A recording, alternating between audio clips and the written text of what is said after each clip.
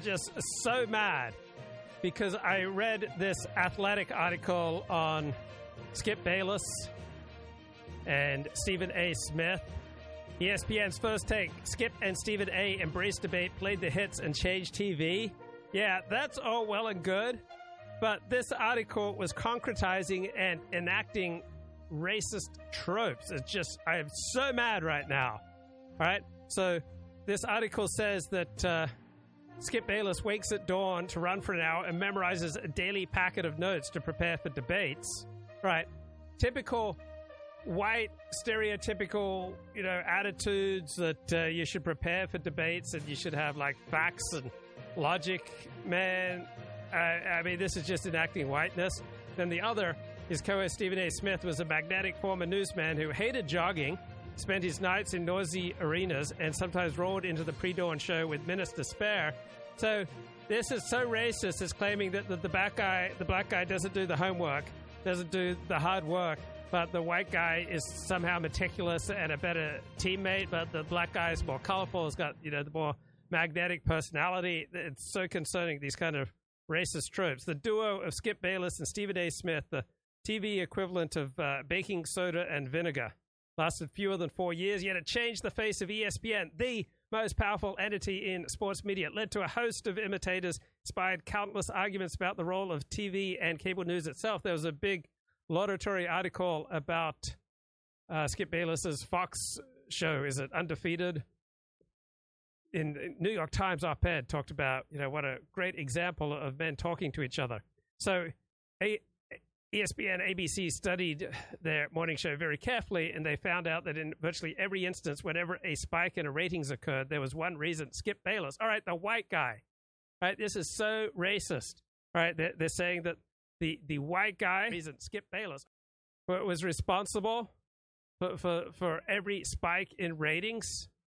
I mean, think about all the black labor that made this white guy, his success possible. Do you think he could have done that alone if there weren't black people building bridges? There weren't black people building planes? There weren't black people building highways? There weren't black people who 200 years ago were forced to pick cotton and work as slaves? Like, do you think any of Skip Bayless's success would have been possible without the fair dinkum labor of black people? And yet, this bloody Athletic article is just so racist. Man, this is upsetting. And then more racist stereotypes here. Skip Bayless was the kind of guy who bought a Camaro for the horsepower, but said he only accelerated to the speed limit. So here's the white guy. He's presented as being law-abiding. He's presented as being pro-social. He's presented as taking into consideration the effect of his actions on other people. I mean, this is just white supremacism. I mean, what kind of person buys a Camaro for the horsepower but only accelerates to the speed limit? Right? People who think they possess white bodies. That's who. Right? People who insist on enacting whiteness. Skip is a church mouse. That's his personality. So, law-abiding, upstanding, moral bloke, right? The white guy. That's how he's presented. Man, so racist. There's not a single person that prepares more for their job than Skip Bayless, says the longtime First Take producer. Again, more racism, saying that the white guy is more dedicated, more meticulous, does more work, is more pro-social, more of a team player. Says that Skip Bayless formed arguments that force people, whether out of agreement or anger, to react. So there's a Skip Bayless who thinks he inhabits a white body, getting out there, enacting whiteness, and forcing everyone else to respond to his arguments just because they're framed in such a compelling, coherent, logically and emotionally demanding manner. So just because Skip Bayless is so good at his job, right? He's going to get the credit here. Just because the ratings always spike when Skip Bayless is on. Man, you didn't know that sports journalists could be gurus? Wow, do I have a show for you, mate. The show needed to center on Skip Bayless. Yeah, the white guy. No one in the focus groups ever talked about Skip Bayless's debate partners on the show. Again, just totally devaluing the work of black people. When the numbers revealed around 50% of the First Take audience was black. And they are tuning in to check out, right, Skip Bayless, the white guy who prepares, who does his homework, who obeys the law, who's like tries to be a moral and upstanding citizen. Doesn't that just make you sick? So, Skip Bayless has been a professional journalist for 40 years. He was profiled in the Washington Post back in 2013. He knows how to write profiles. One night, he thought about what makes Skip Bayless an interesting subject for a profile. He scribbled down 9 bullet points. And here they are. Number 1, the number one thing you should know about me, I've always tried to put God first in my life. I've often failed because I'm too proud and stubborn. When I was a little kid going to a Methodist church, I envisioned one day I would become a minister, but I never pursued that. Now, if I have any regret, if I wasn't doing this job, I would be an orthopedic surgeon because I like to help people. I mean, look, just showing the white guy working hard, wanting to help people, being a moral, upstanding citizen, not trying to come across as pious because I'm not. It's bigger than most people know about me. Yeah, that seems pretty fair dinkum true about Skip Bayless. And I'm presenting and decoding Skip Bayless precisely because he's not a guru, all right? Skip Bayless does not pretend to have a galaxy brain. He speaks in a very plain, direct, easy-to-understand manner about topics that he knows something about, or at least he understands the emotional quality of the topics that he knows something about. I mean, Mark Cuban took him down trying to show that Skip Bayless didn't know what his own defense was. So let's see if we can find that. Mark Cuban destroys Skip Bayless. Man. What's your? You may have more than one issue, but what's your biggest issue with Skip? It's not just Skip. It's sports writers, sports media in general, where everything's generalities, right? Excruciating pressure. What the hell is that, right? You know, it was excruciating pressure. That's what it was. Is that meaning what, Skip? Meaning that you personally watched up close and personal what LeBron went through last year against your Dallas Mavericks. Was it not the biggest collapse of a superstar? Okay, this is from 2011, June 22nd, 2012. That we've ever witnessed on a finals or championship stage? No. I mean, first of all, it's a team game. Right, you guys like to talk in complete generalities where no one can question you, right? You don't ever use facts. You don't ever use substance. You don't ever use facts. No. That's all I use on this show. What, excruciating pressure, undeniable this, you know, it's just all generalities. There's never been a star under more pressure going into a finals, a championship series or game than LeBron James was under after 9 years and 3 league MVPs. Well, first of all, you have the presumption that people care what you say. They don't. That when guys go out there, when guys go out there, no, I'm talking about media in general. When guys get ready to play and they're in the locker room, they're not thinking, okay, well, what's written, what's going to be written, what's being said, right? I mean, they're getting prepared. And if you've got a good coach and you've got a good culture, then guys are ready to play no matter what. Like you guys were just talking about, you know, Miami wanted it more or less. Like that is just such horse, you know what, right? There's no such thing as it's not that Oklahoma City don't want it more. I think Miami was better prepared to play the game than Oklahoma City in terms of adjustments and changes. Now, if you want to talk about double teams and how they were used, whether or not they should have played zone, what defensive structure was in place, that's a valid conversation. But just saying they wanted it more, that's ridiculous. Okay. When you're Kevin Durant and you're Derek Fisher and you're Russell Westbrook, etc., and you're at that closeout game, there's nobody that wants it more. It's just a question of who executes better, and then you decide why. Who played harder in the last games? Miami. I think, well, I'm a huge Skip Bayless fan, but I think Mark Cuban is making great points. Making great points there. So I was up at 3 a.m. reading a book, Beer, Babes, and Balls, Masculinity and Sports Talk Radio. This book came out in 2007. It's by a practicing psychotherapist, a feminist, someone very much pro-gay. Says, I view masculinity as a social construction that assumes different forms in different historical moments and contexts. Yeah, I think that's true, but it also has an enormous genetic component. Right? Men are genetically more aggressive and assertive than women. Men are more naturally inclined towards hierarchy, towards developing legal systems.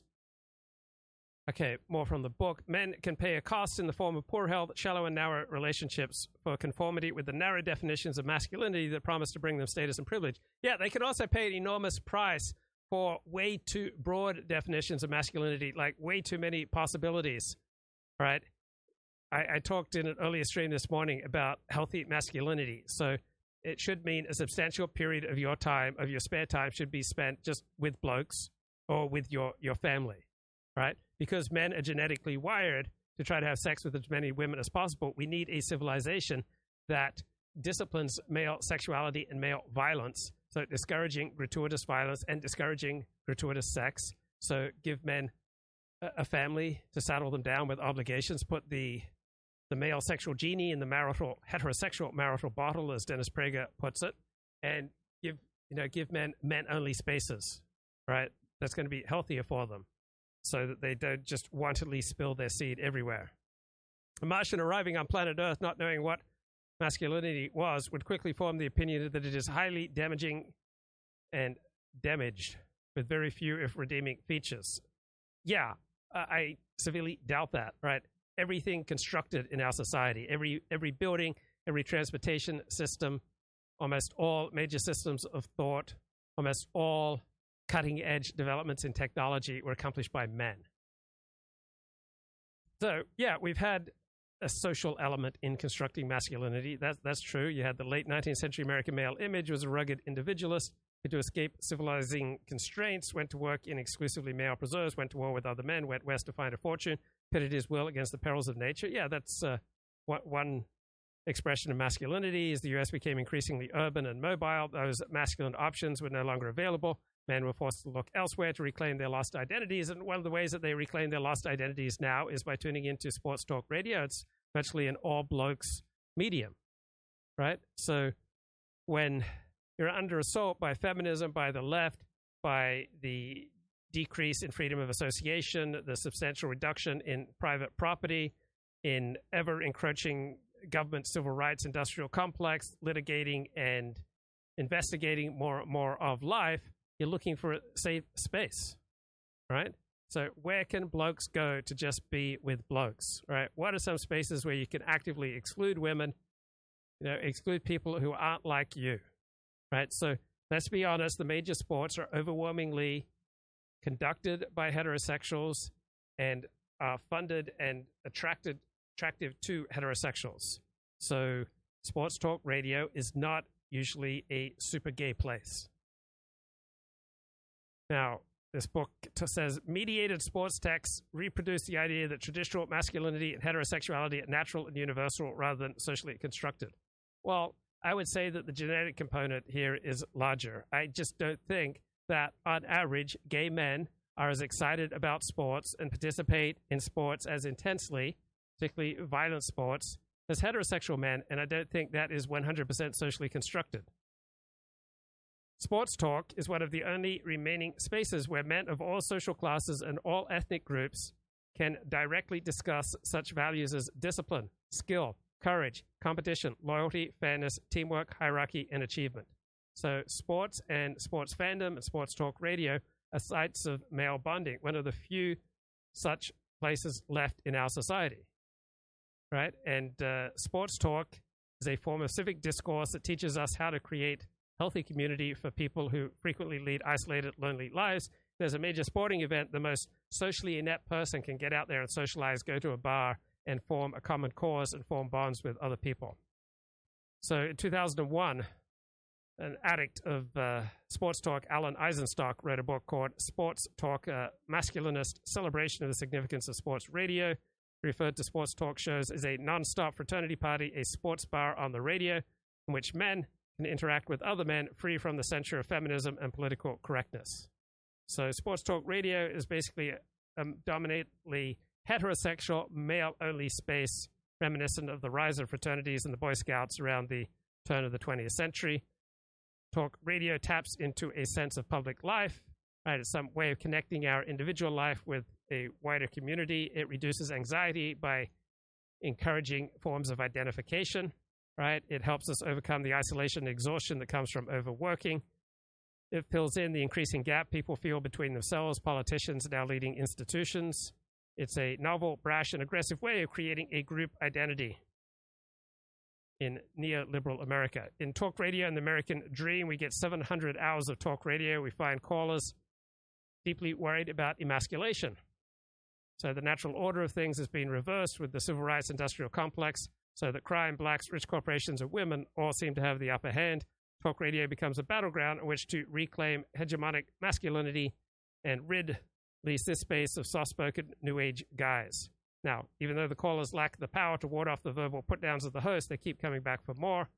Sports talk radio, even more than political talk radio, is about the only arena left for white men who have been wounded by the assaults of all our major institutions, wounded by the indignities of feminism, affirmative action, the civil rights industrial complex, and all these other minority groups, increasing rights, which comes at the stability and cohesion and social trust of the majority.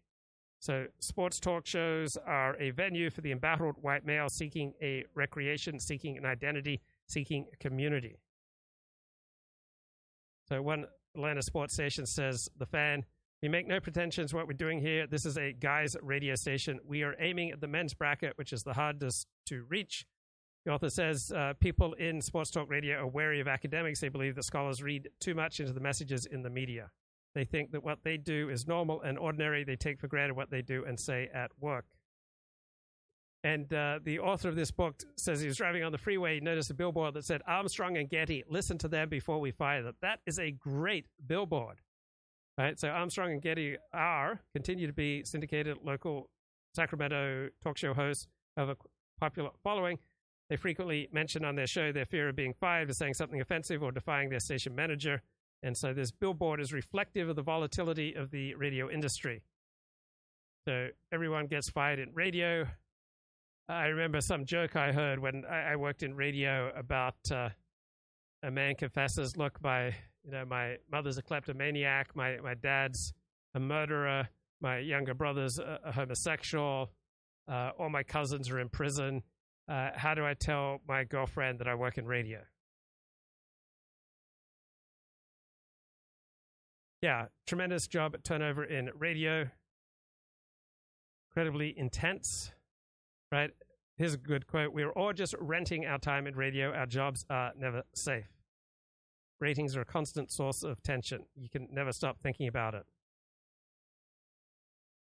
And the business of talk radio is to sell you stuff, all right?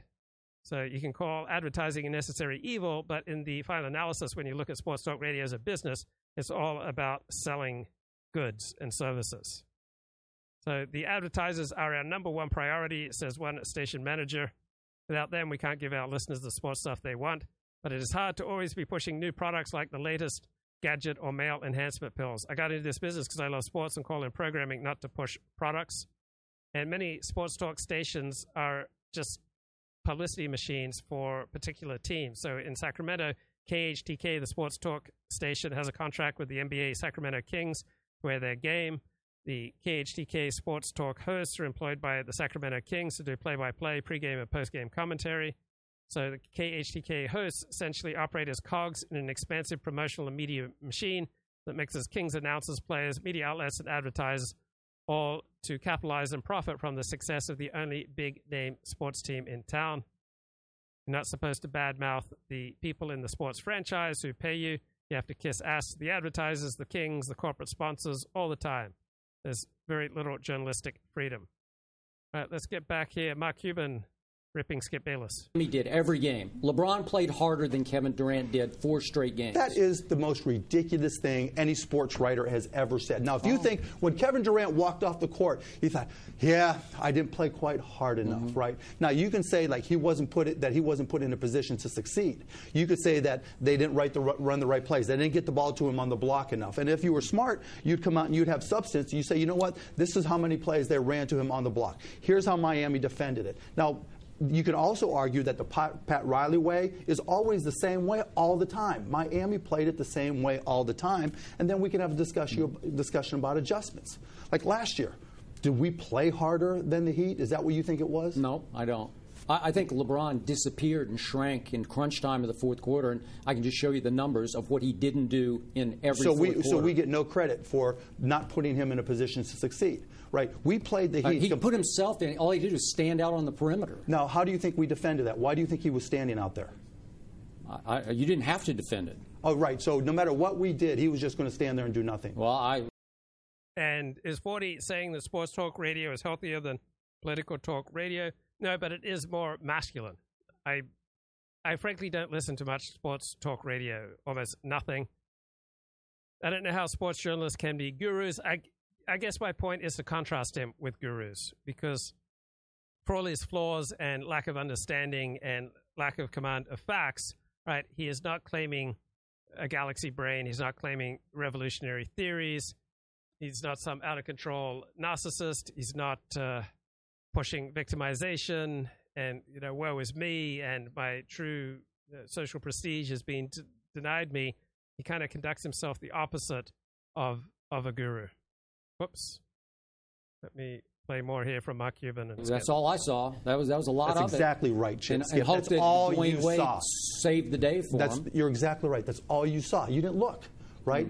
I mean, and that's a complete insult to us to say, you know what, the adjustments that we made. What did you do to force him out there? We had like 6, 7 different types of matchups in our zone, right?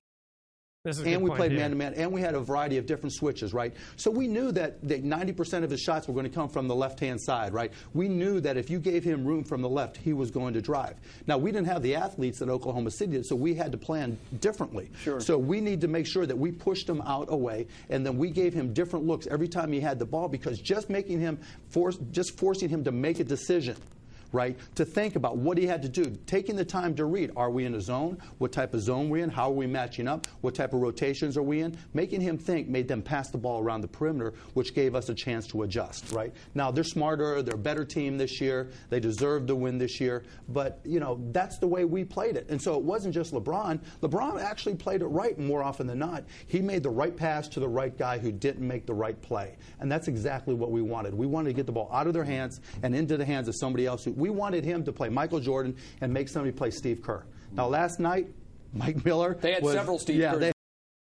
Okay, back to this academic book on Sports Talk Radio. It talks about the tension between journalistic independence and the necessity to maximize advertising revenues. Most of the products advertised on sports radio, automobiles, beer, gadgets, male enhancement pills, are reflective of the laddish masculinity. Sports station ads such as Sports Talk Radio, it's just beer, babes, and brats, gives the impression the staff are not really working. It's just one big frat party. Yet everyone I interviewed talked about long hours, fatigue, and work stress. So how do we get these discourses of hedonism in the face of increased corporate pressures and work strain?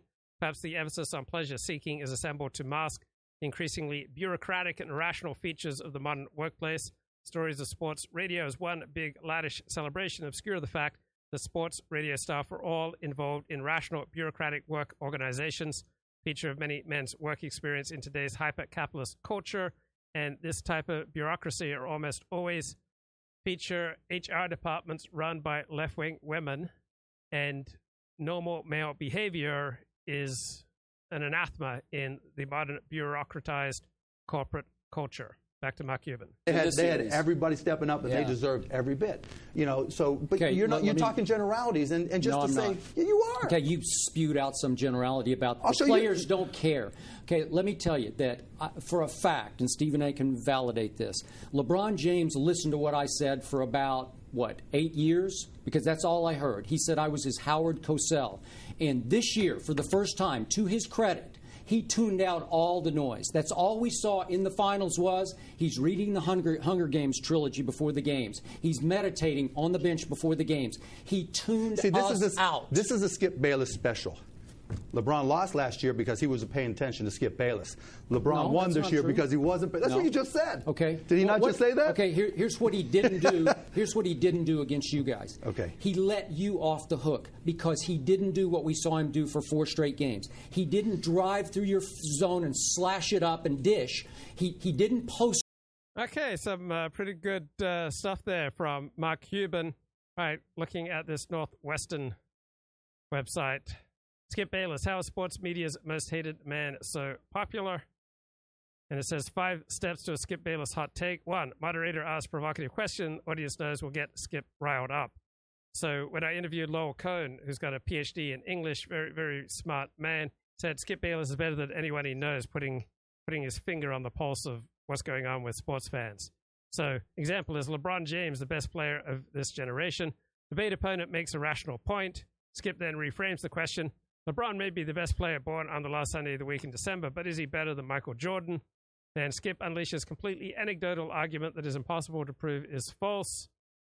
Then he gets thousands of retweets and comments calling him an idiot, rinses and repeats. Tomorrow on Undisputed, I'll explain to Shannon why Tim Tebow is the answer to the Patriots' QB problems.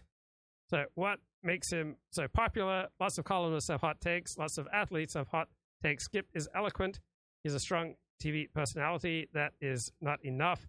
So to find out the answer, this author went on a 12-hour Skipathon content binge. So hour one, starting from his archives at the LA Times, it seems he's always had the clickbait gene. The first article had the title, "Is Rose Cheating on Him or Jill?" which is in reference to safeties getting a step on QBs without them noting. He describes a racehorse as a dark chocolate beauty. In ESPN Sports Nation chat from 2009, he explains the origin of his LeBron James hate. Dear LeBron, never ever seen a player with 0 rings heap more pressure on himself by acting more brazenly cocky about how he's going to win this championship. You dance during blowouts, you flex, you snap pictures before games. It's as if you're going to have the ring ceremony before Sunday's Game 1 versus the Pistons. You have now hit 1 walk-off jumper in 6 NBA seasons. Jordan did that every week, so now it's time to start showing us what you've got. No more excuses. Back it up and you will be king. And then there is a 2006 video that begins to explain how Skip Bayless became so popular. I've been reading him since about 1980, 81, 82. Okay, this is Allen Iverson. Allen Iverson will turn out to be nothing but fool's gold in the Rocky Mountains. You know this, and I know this, because all he wants to do is chuck it up. He's on his best behavior now.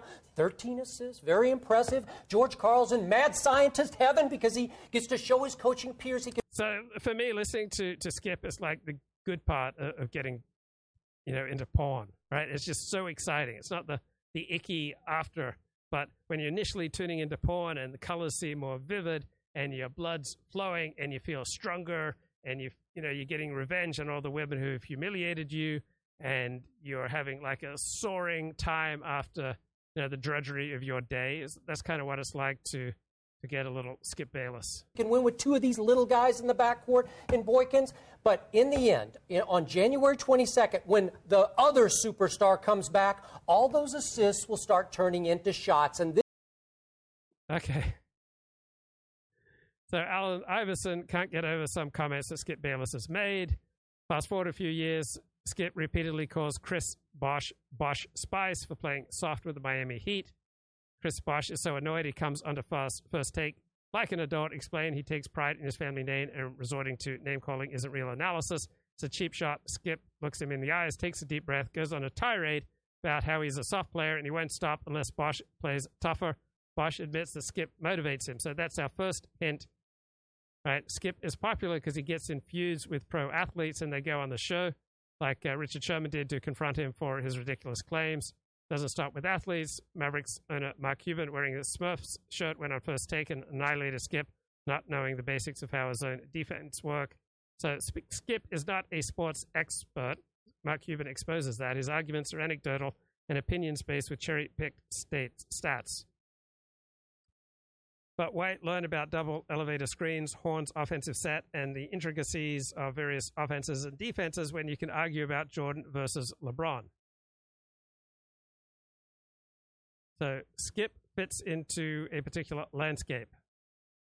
Right? YouTube commentator David Ferguson says, a lot of people can't stand Skip. I love the guy. He is the face and the voice for the not-so-public opinion. What a lot of people don't understand is that his job isn't to be likable. His job is to entertain. So the money in entertainment and talk radio's entertainment is in being interesting, not in being right. So Skip owns debate. He balls deep in a nice bath where a man half his age made us all laugh to take focus off the fact the old man straight out took his man card and slapped him with it. Okay, Skip Bayless worked his way up from the average newspaper reporter to be one of the 3 faces of sports. He still has that 3 hours of sleep, run 2 miles at 2 a.m. work ethic. Guys much younger than him couldn't possibly compete with. Skip's one of those guys that is so hated when his time on Earth is up, people will appreciate him in his absence. Without him, Shannon and Stephen A. and these sports shows would be as entertaining as the Today Show. So the line between love and hate is extremely thin. And Skip Bayless has tremendous entertainment value. His Twitter bio says, maybe not what you want to hear, but what you need to hear. Okay, so let's get some context comparing him with secular gurus. This is from the academic podcast, Decoding the Gurus. It appeals to the conspiratorial mindset too. There's literature on this where it's a way for them to feel special and to feel better about their own lives. Yeah, and so you mentioned the tendency to encourage cultish dynamics, and this is not just a pejorative. When we are referencing this, we're talking about the fact that the gurus often establish these very strong binary in-group and out-group categories, right? And usually it's their followers and supporters are the good, moral, wise people, and their out-group are malicious, bad faith critics who just want to tear everyone down. So this serves as, along with a host of other behavioral patterns, to emotionally manipulate followers in order to... So I don't think Skip is trying to establish parasocial relationship with his followers, but he is, I guess, mostly manipulating people with just very honed performances that are just high octane and kind of exciting and compelling to view. And I saw Skip on Beverly Drive on Monday, and I'm kicking myself that I didn't go up to him and tell him about the time I ran into Tom Landry when I was covering the 49ers and the Cowboys. And when I walked out to Tom Landry, the first time I seen him in person, Tom Landry was talking about how he hadn't talked to Skip Bayless in several years and this and that about Skip Bayless. So 1985, December 22nd, 1985, first time I meet Tom Landry, he's talking about Skip Bayless. And Skip says God's his number one priority in life. So what does that actually mean? Like, what does Skip sacrifice for God? Like, what does he not do because God's his number one priority? Right? How does making God his number one priority, how does that manifest in his life? I'd be curious. Get them to protect the guru, or sometimes to launch attacks at people that might be criticizing the guru. But in many respects, it's things like parasocial relationships are kind of unavoidable when consuming someone's content or, with the internet the way it is.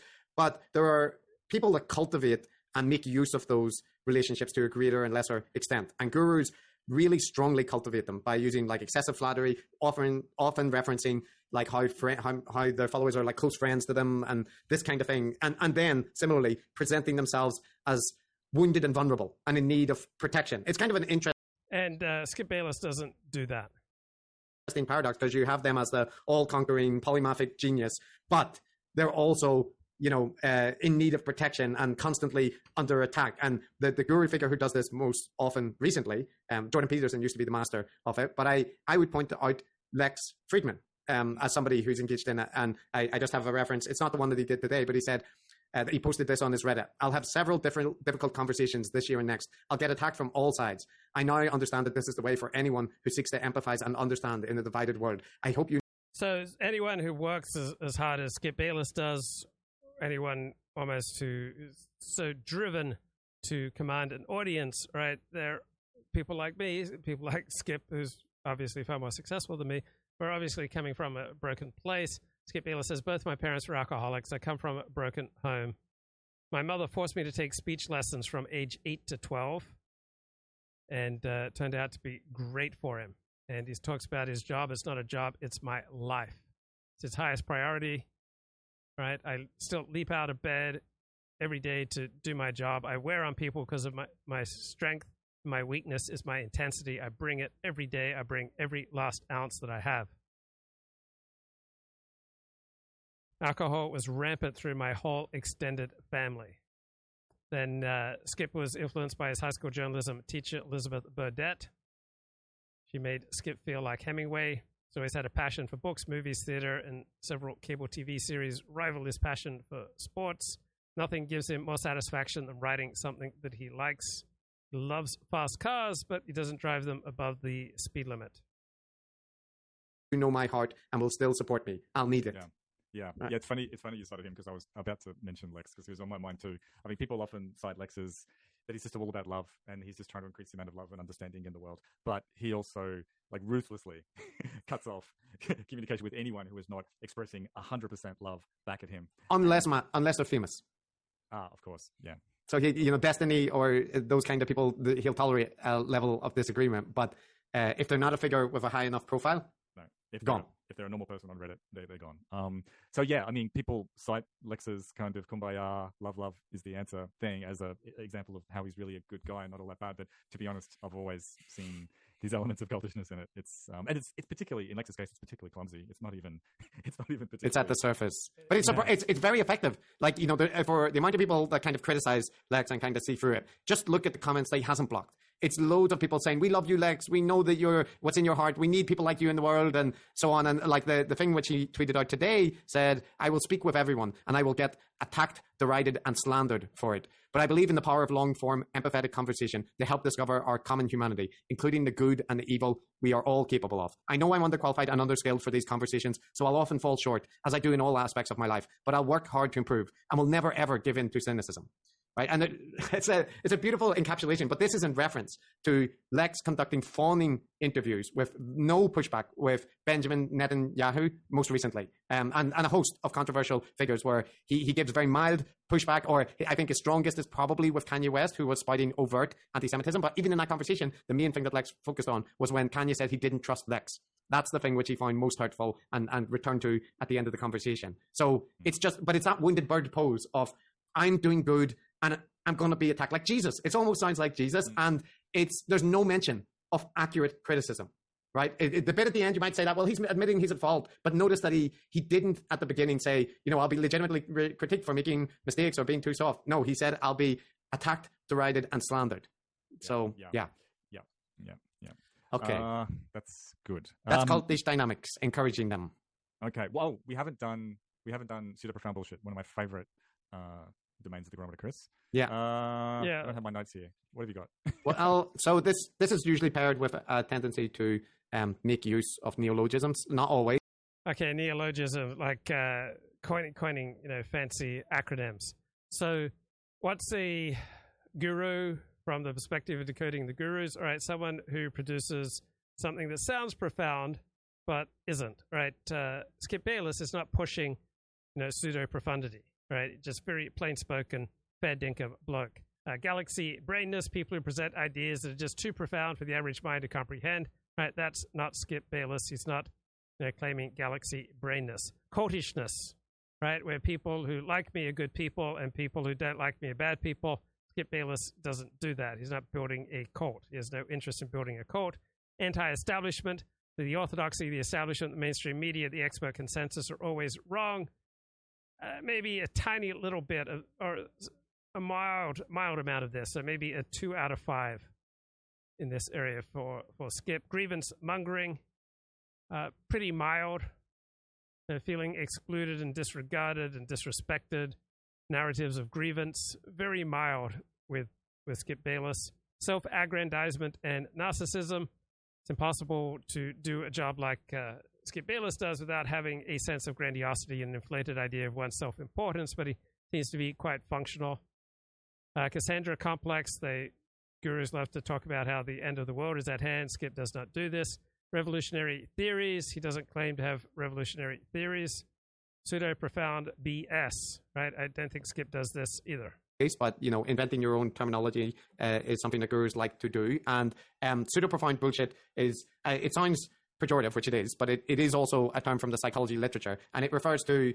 Yes, this is Chris Kavanagh. He's a professor at Oxford University. He lives in Japan. He is Irish, and his co-host in the Decoding the Gurus podcast is Matthew Brown. He's at the University of Central Queensland. He's a fair dinkum Australian psychologist. So Christopher Kavanagh is an anthropologist. Matt Brown, his co-host, is a psychologist. So Chris has his gain turned out much higher than Matt Brown. Language that appears profound, but once you kind of like consider it critically, it's saying something very mundane or something which looks deep but is actually quite shallow. And I think that an aspect of it can be where you're referencing technical terminology that sounds very complicated. You're making reference to these abstract or obscure theories, often referencing the particular names which most people wouldn't know of the relevant theorists as well. But you're not doing so actually to kind of explain the theory and elucidate some point that you really need to reference the theory. No, the reason for signaling it or for referencing it is to reflect back on how much you know and how great your technical expertise is. That it's almost hard for you to sink down to a normal level to communicate with people because you're just bustling with so many high-level level concepts, right? Did I miss anything with that, Matt? What else would you put in the pseudo-profound bucket? And you better unmute yourself. It'll just be silence. I think that's right. Look, it's different from the other domains we talked about because pseudo-profound bullshit is really about the sort of the language, like the sort of syntactic structure. As you said, the buzzwords, the jargon that people are using, and stringing together words and sentences that give the appearance of saying something profound and meaningful, but actually are not really saying anything much at all. An example could and Skip Bayless does not do this at all. Be as beings of light, we are local and non-local, time-bound and timeless actuality and possibility. I mean, that sounds kind of okay if you don't analyze it carefully, but if you think about it, it doesn't really mean anything. Deepak Chopra is the ultimate coiner of pseudo-profound bullshit. He said things like imagination is inside exponential space-time events. Noticing he's referencing some sort of physics-type stuff there, but he's connecting it to imagination. It makes no sense. What else to say about pseudo-profound? I'd highlight that, like, although the term originally is kind of associated with Deepak Chopra and the kind of quantum woo proponents, and you do find that amongst the secular gurus on occasion.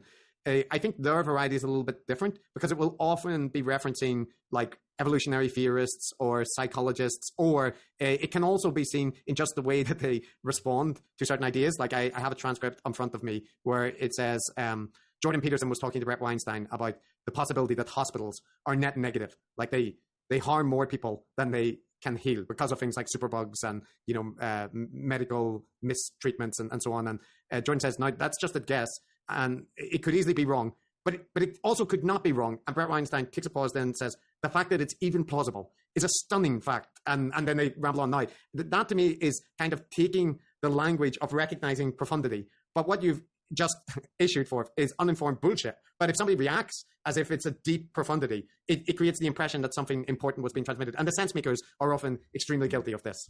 Yeah, the sense makers. Yeah, just go listen to the sense making episode. You'll hear so many examples of it. I for a bit of fun once, Chris, I asked GPT-4 to look at a few of Eric Weinstein's tweets and tell me whether or not they were pseudo-profound bullshit or not. And well, he could say whether it was right or wrong, but it had the same assessment that I did on every one of them. One of the tweets I gave it was this one. Eric Weinstein tweeted, when you first realized that in the summer of 1969, Bryan Adams was not yet 10 years old, you were supposed to extrapolate that the world pretty routinely speaks in coded messages. Wow. Like, just mull over that for a little while and see whether or not you think that's bullshit. I'd also add to it, Matt, that part of the reason that the gurus are so competent in this area is that they tend to have very high levels of verbal fluency. They're able to speak in an autodidactic kind of way, just stream of consciousness, often without the usual verbal tics that inhabit normal mortal speech. And that content is liberally peppered with, obscure references, technical jargon, and so on. But it's their fluency and often their use of metaphor or metaphorical language that also marks them out. And So early this morning, I read another book called Yappy Days Behind the Scenes with Noozers, Schmoozers, Boozers, and Losers. It's a book by talk radio producer Bernadette Duncan. She's married to the wife of Talkers magazine publisher and editor Michael Harrison. And she discusses what makes some people, on air big-time celebrities. And it's being indispensable, right? For advertisers, for an audience, right? The sense that the performer is indispensable, that people have to listen to him, have to get his hot take.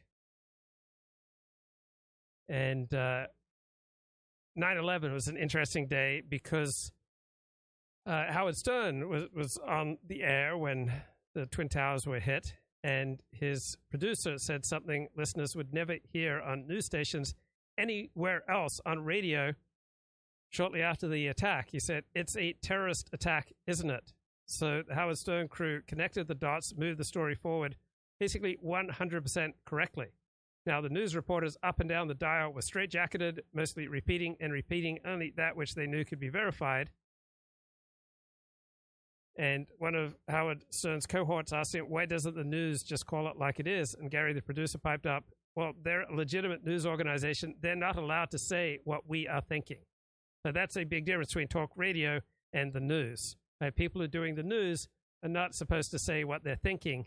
People in talk radio get to say what they're thinking, and sometimes what people are thinking is more true than the news. So talk radio is a place where people can discuss the messy and ugly parts of life, speaking from a less tailored part of the brain.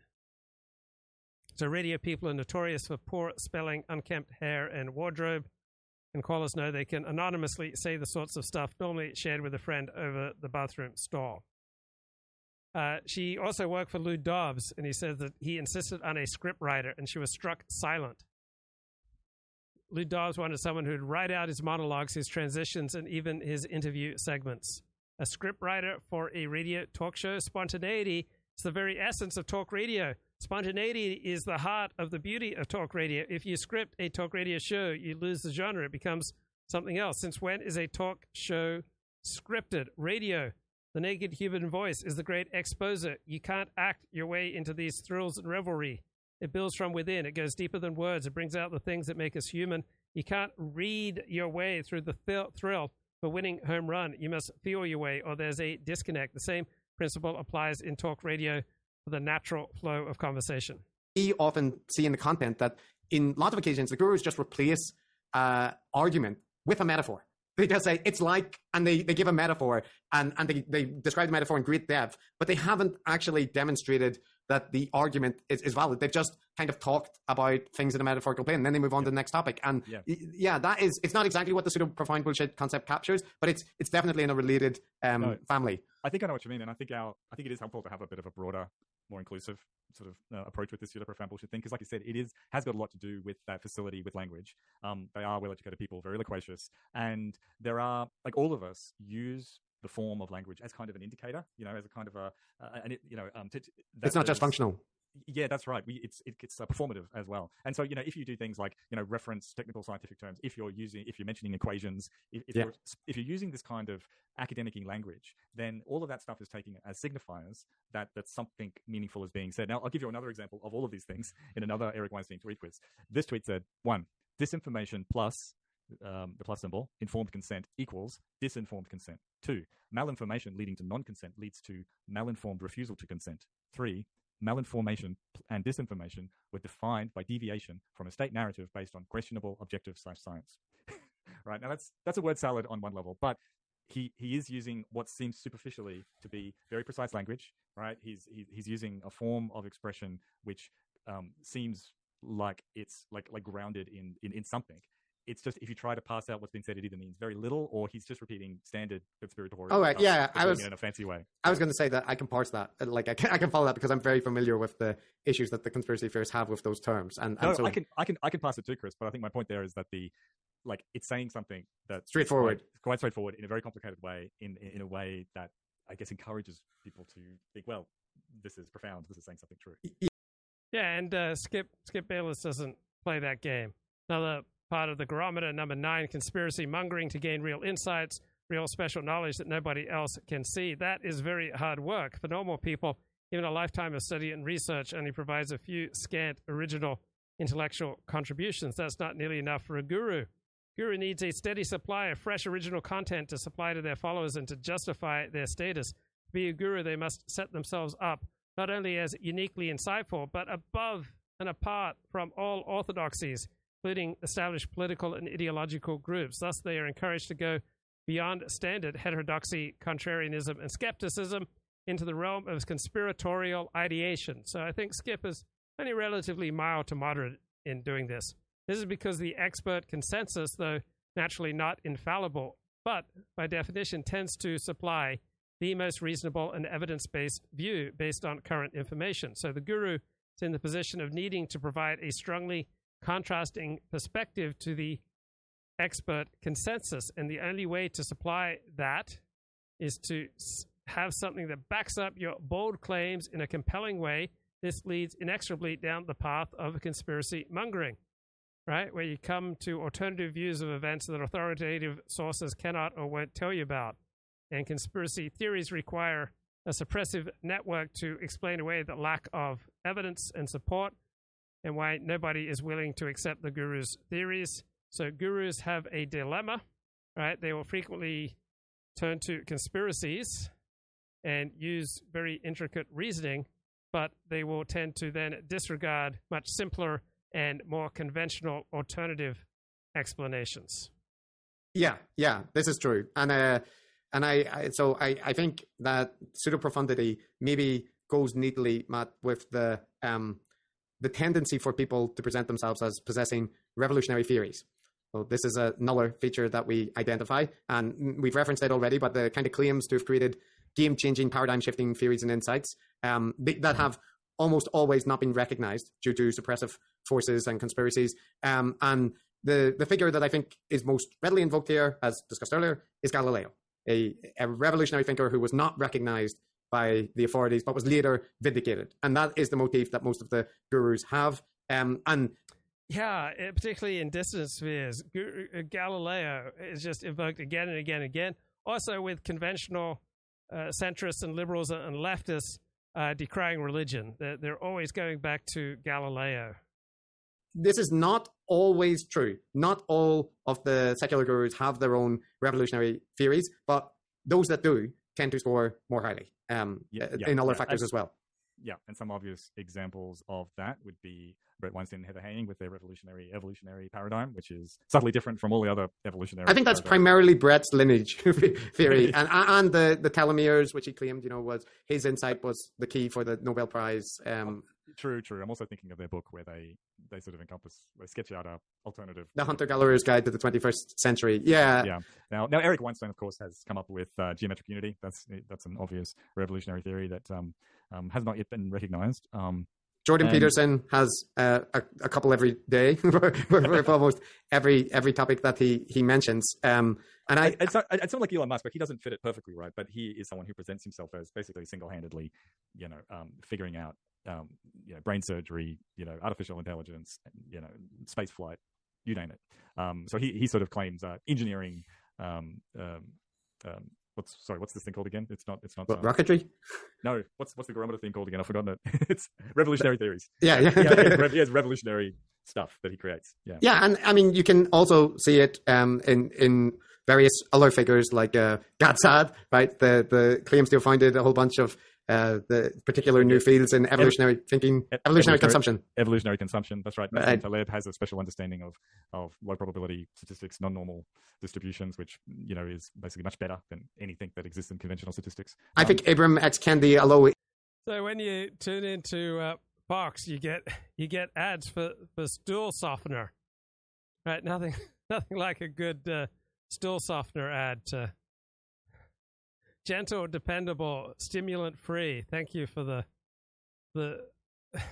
stool softener, so you don't feel like a porcupine is coming out of you. All right, the average age of a Fox News viewer is like 70.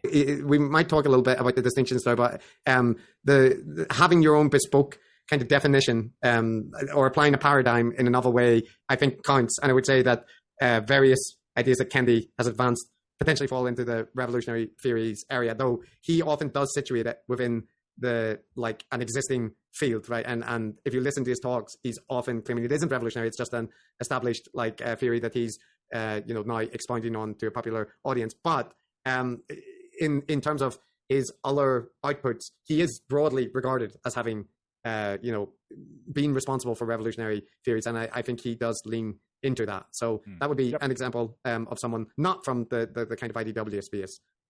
Yep. Now, I think one of our final ones we haven't covered yet is the Cassandra complex. So this is the warning of an impending doom. And I think it's an important feature. Look, again, a bit like Galaxy Brain, this revolutionary theories. You don't see it in all gurus, but when you do see it, it tends to be not a very good sign. A little bit like cults. Bloody Matt Brown, he keeps moving away from the microphone. So keep trying to balance his audio levels here. And have a doomsday type scenario, the world is going to end shortly. You have to join the cult. You have to do these particular things to be one of the saved, or at least to be aware of what's going on. Conspiracy theories have a similar property. So Matt, this I feel is like the emotional hook that can be important for really getting the guru game on. I've got a question for you. You referred to it as the Cassandra complex, but wasn't Cassandra vindicated in the end in the myth? So yes. So is this a badly named? Why? What's going on here? Yes. Well, perhaps, but No, it's not. I was trying to set you up.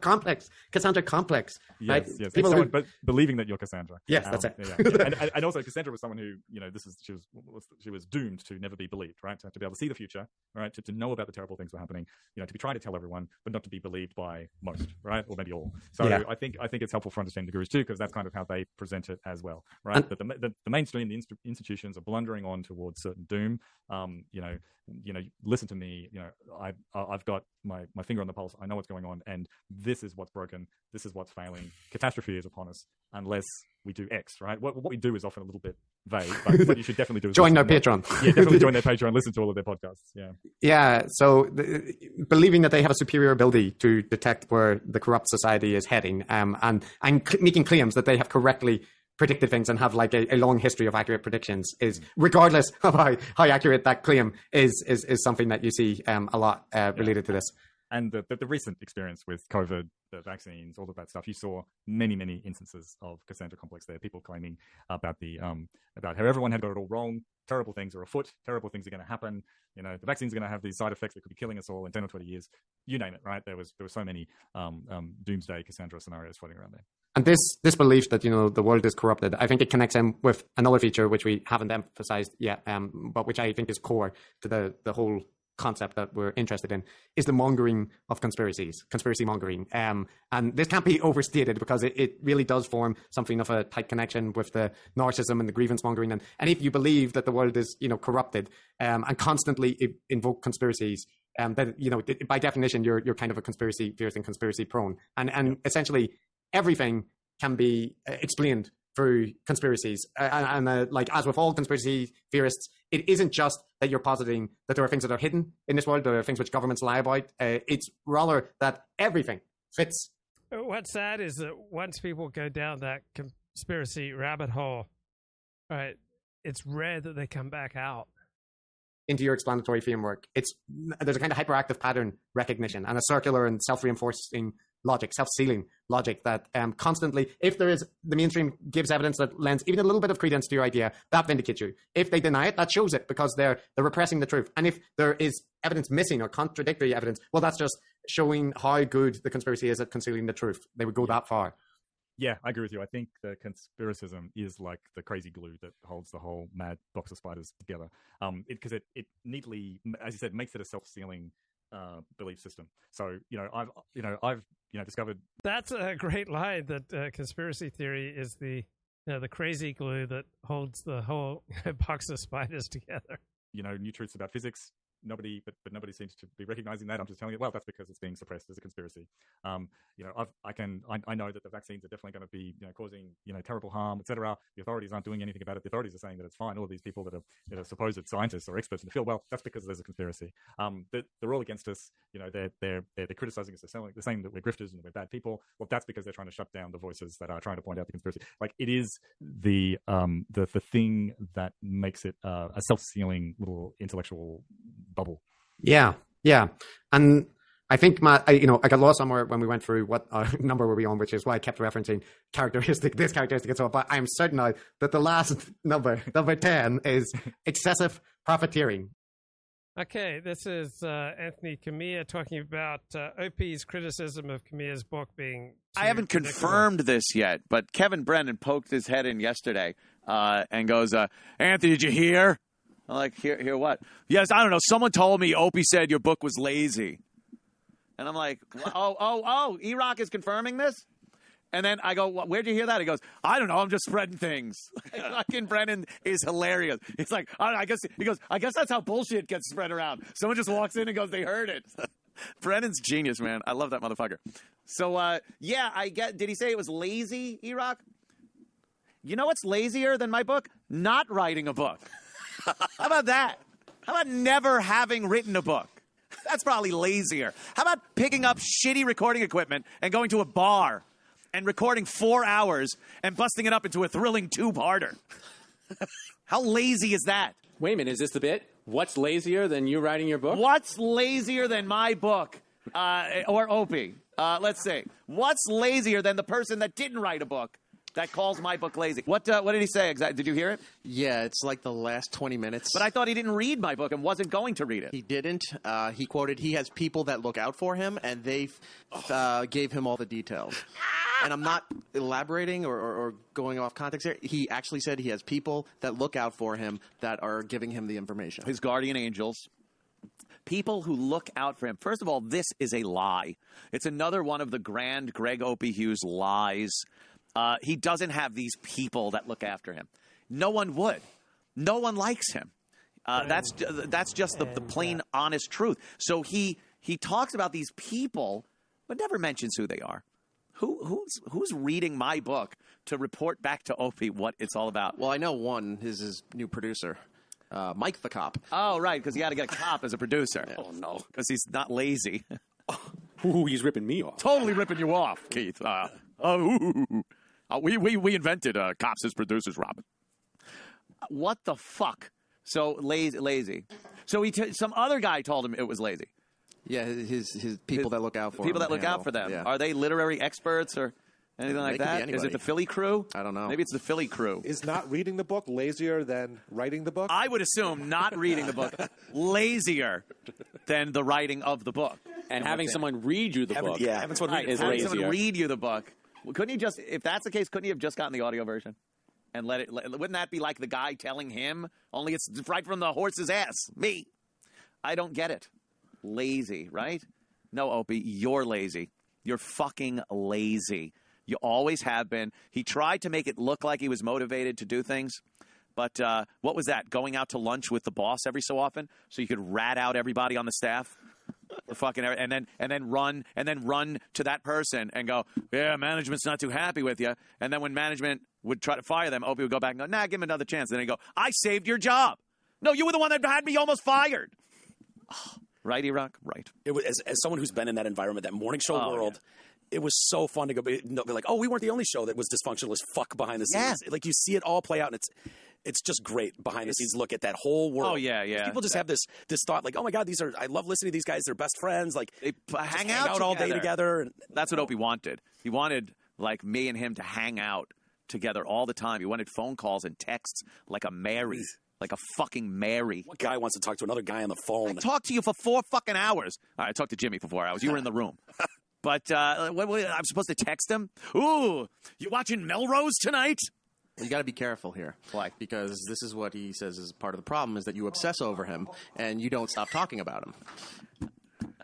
Again, the last time I talked about the likes of Greg Opie Hughes was the last time he said something stupid about me. So, it goes both ways. Had to have someone read the book and then report to him that my book is lazy. He reiterated that point a couple of times. That what? That he has no interest in reading the book. He's not going to read the book. He had people who... He wants it known that he never listens to this show. He didn't listen or watch any of the podcasts I did out in L.A., and he would never read my book. And he doesn't know that Chip Chipperson's show in Philly was a packed house at the Fillmore. And we stayed over an hour after the show to do signings and pictures with the fans. But he knows nothing of this. He has people that take care of him, that report back. He complained about the forward, too, about Jimmy's forward, and saying that was bullshit because something in the forward about Jimmy talking about his mom calling in the early years of XM saying, is something wrong? Are you and Opie not getting along together, whatever? Yeah. And Opie just said there's this whole thing that Jim doesn't give a fuck about his parents and went into these details about how Jim won't go see his parents and they have to squeeze in time when he's available. And first of all, Jim's a busy guy. He does see his parents. They've gone to some of his shows. I know I've met them there. That was one of the things he's talking. I think it was Caroline's or something, that they had to bring Christmas presents to one of Jimmy's shows because that was the only time they were going to see Jimmy for the holidays. That's Jimmy too. Jimmy's twisted. We know this. We know that.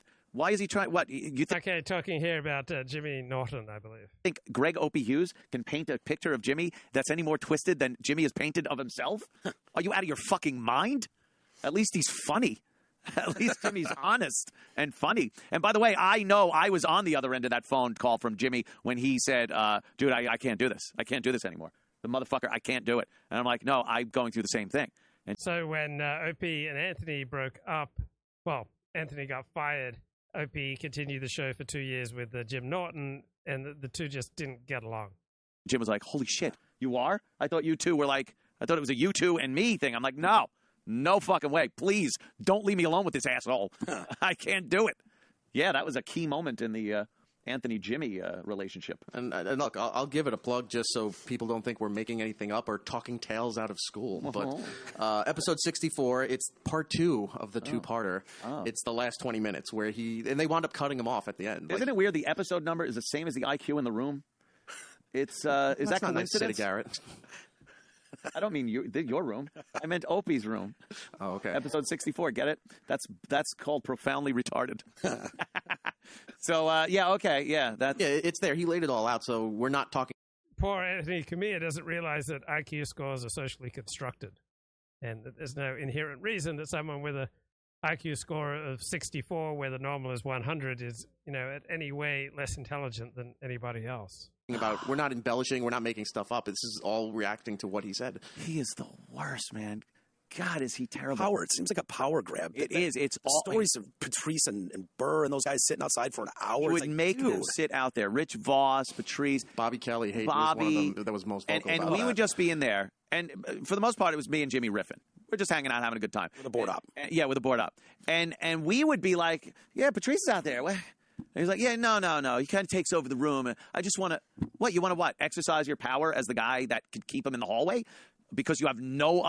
I remember I used to be a guest a lot on talk radio, and there was this one nationally syndicated radio talk show I went on. He had about 40 stations. He got in trouble. He did some stunt that blocked, I think, the Golden Gate Bridge for like an hour so he could get a haircut.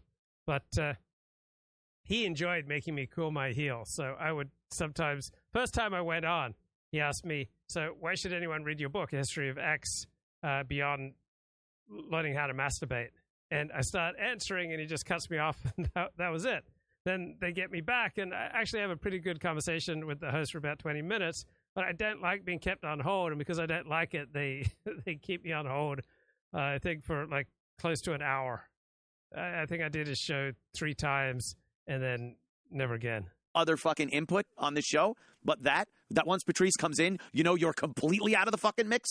Because you don't even have the fucking... You shouldn't even be in the same room with Patrice. Maybe now. I mean, that's some of the best radio that I've ever heard. It was you and Patrice amazing. And Norton.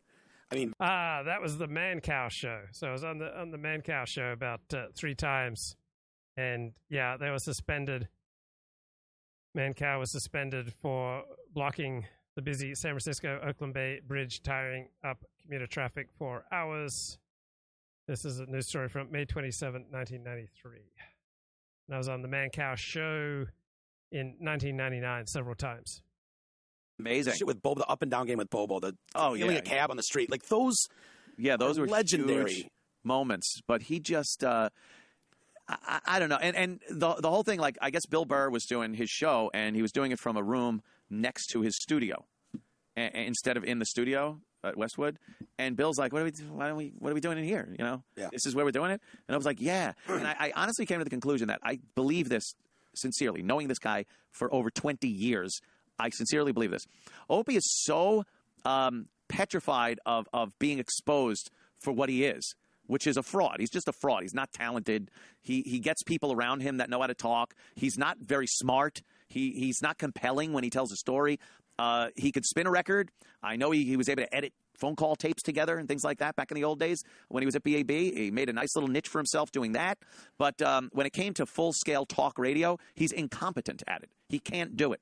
So he wants to he goes, yeah, I'm going to mix it up. I'm not doing the same old thing where you go in a studio. I'm going to go to a bar, or I'm going to do this, and we're just going to get a few mics, throw them around and talk. Because he can't then be measured for success or to critique him amongst his peers of people that are in a studio doing a show, a real show. Yeah. And as long as he can't be measured by that, he's safe. His insecurities he's safe there. Once he's in a studio, he can be compared to other people. Yeah. But the second you try to compare him to Joe Rogan or Carolla or me or anyone else that's doing a show, he'll say, well, you can't even compare it. What I'm doing is totally different. I'm in a pub. Right. I don't have the tools and weapons. That's the only reason he's doing it like that. Because he's so fucking insecure about his abilities, which goddamn he should be, because he's got none, that he puts on these shows that you can't really compare to anything else. It doesn't make it unique. It's an excuse so that people can't critique him. Yeah. And that is, I swear to you, I know this motherfucker 20 years. That is an absolute. I know that's why he's not doing it from a studio. You're obsessing again. I'm so obsessive. So all he does is talk about me. That's all he does. Okay. Joe's delivering those to various stations. I think maybe he thinks lightning can strike twice. Maybe Joe gets himself a Greg Opie Hughes to pick him up. And the motherfucker, I compliment him in the book. I give him all the credit he's due for, discovering a Long Island tin knocker to pull him out of his local radio bullshit. It's harsh, but it's fair. It is. It's harsh, but it's fair. That's right. Yeah, I read all of it. You definitely compliment him and say, dude, I would not be here without him. He's the guy that gave me the chance. Yep. But motherfucker, 20 years after that, Jesus Christ. It's just so weird hearing your version and his version. And, like, these guys worked for 20 years together, and nothing adds up on either side. He says that you just blame him for the whole fall of why O&A fell apart. And I was like, everybody had a little bit to do, but everybody else has, admitted their part in it, and except for one person. Yeah. No, believe me, I know. I'm no dreamboat to fucking work with for 20 fucking years. I get that. But it's really hard to stream with people. I mean, I deliberately don't stream with people from my real life almost ever, right? The relationships most important to me, I don't expose them on the show. I don't talk about them on the show. The most precious, holy, sacred, essential parts of my life I don't talk about on the show, because I know when you do a show like this and you start discussing intense topics and you start arguing, people's feelings get hurt. It's very hard to sustain a working relationship with someone when you're doing, edgy, dangerous content on a regular basis. Maybe people who are attracted to marginalized ideas are predominantly marginalized people who, by definition, are not particularly socially skilled and who are volatile, high in neuroticism, low in agreeableness. All right, someone who's willing to tackle edgy, marginalized ideas that are not socially acceptable. Right, but by almost definition, it's going to be someone who's low in agreeableness and probably high in neuroticism, and someone who's probably socially isolated, and then he's socially isolated in large part because he lacks many social skills and social disciplines, and then the more socially isolated he gets, the more he naturally attunes to conspiracy theories, to saying more and more unpopular, shocking things. He tries to prove his worth to fellow dissidents by torching bridges to polite society. Everything's a spiral. One mitzvah leads to another mitzvah, like one good deed leads to another good deed. One pro-social act leads to another pro-social act. One act of kindness leads to another act of kindness. One antisocial act very quickly leads to another antisocial act. You get a shame spiral. You get an antisocial spiral. You get a self-destruction spiral. And no wonder that people who are particularly attuned to self-destruction, to social destruction, who struggle with an inability to maintain relationships, people who are socially isolated, don't tend to work too well together. All right, normal people don't host radio shows or do a lot of live streams. Bottom line is, me and Jim Norton still work together, and we're still fucking unbelievable friends. And we worked together almost as long, aside from the Boston days and maybe the first year of NEW, we worked together for 15 years, was it? So it wasn't, we were able to deal with each other's bullshit and little foibles.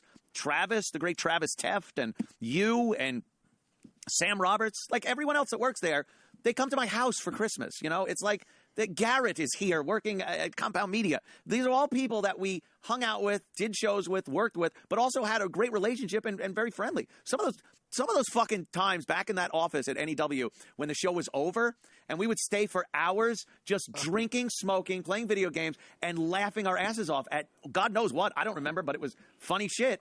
Yeah, it was like on the edge of something. It was just we were just like the outlaws, kind of. It was this new wave coming across. Yeah, that was totally different than anything else. Yeah, it was just really fun. And it's 2018, and I still know these people. And I know, look, I'm not sitting there like I'm Mr. Saint. I know throughout the years I've been a pain in the ass at certain junctures, but like we get over those things. And it was never because no one called me. Or fucking sent me a wedding gift. It sounds like grudges were held, too. Yeah, that's the thing that guys don't usually do. It's like, you fucked me on that one, bro. And then you get over it, you go have a couple beers, and it's legit gone. Exactly. The power dynamic of, from my perspective, reading stuff about wanting to sign a one-year deal, which doesn't sound like much to people listening, but it's like when you've got a whole crew of E-Rocks and Sams and guys back there that work their asses off day in and day out every day for you, they're not paid huge money. They're counting on a 45-year deal. Like they want to know. Relax. I can get married. I can have a kid. I can buy a house. I could do so. Stability. You don't let people go year to year because you have this power thing. Like you're holding it over everyone's head that you're the guy that's making it so you can't fucking buy a house right now or a car or decide to have a kid because you don't know in a year if you're going to be making that same amount of money. Right. But if you sign a 3-year deal, That's a pretty good buffer for someone that wants to start something in their life. That motherfucker would never do it. I swear, I would go to Bob Eatman and say, a banana, ma baba, God bless. I would go to Bob and go, I'll sign a fucking 10-year deal. I don't give a shit. First of all, if they want to fire you, they'll fire you anyway. So it doesn't even matter what the fuck that is. But if you sit there and earn your money, they'll pay you for 10 fucking years. Yep. And who gives a shit? Like, what did Greg Opie Hughes think that after a year, fucking K-Rock in L.A. was going to come ringing for Greg Opie Hughes' unbelievable talent to go off to L.A.? Thank God I only signed a 1-year deal, because now I'm getting millions to replace fucking, Carson Daly somewhere, or I don't know. He's such a delusional douche. The guy making that call, I don't know. I've never met Opie, but you can see, like, that guy's set. He doesn't have to worry about it. His future's set. Exactly. He doesn't have to worry about it. Take that on and be like, no. Everyone else did. But everyone else does. I felt so bad. I would apologize to everybody. Like, I'm sorry, man. We want this done. Because you guys didn't know what the fuck was next. Like. Okay, so to the extent that I'm aware of this controversy between Opie and Anthony, it does seem like Anthony has a stronger argument to make. Right, that's going to do it for now. Shabbat shalom. Bye-bye.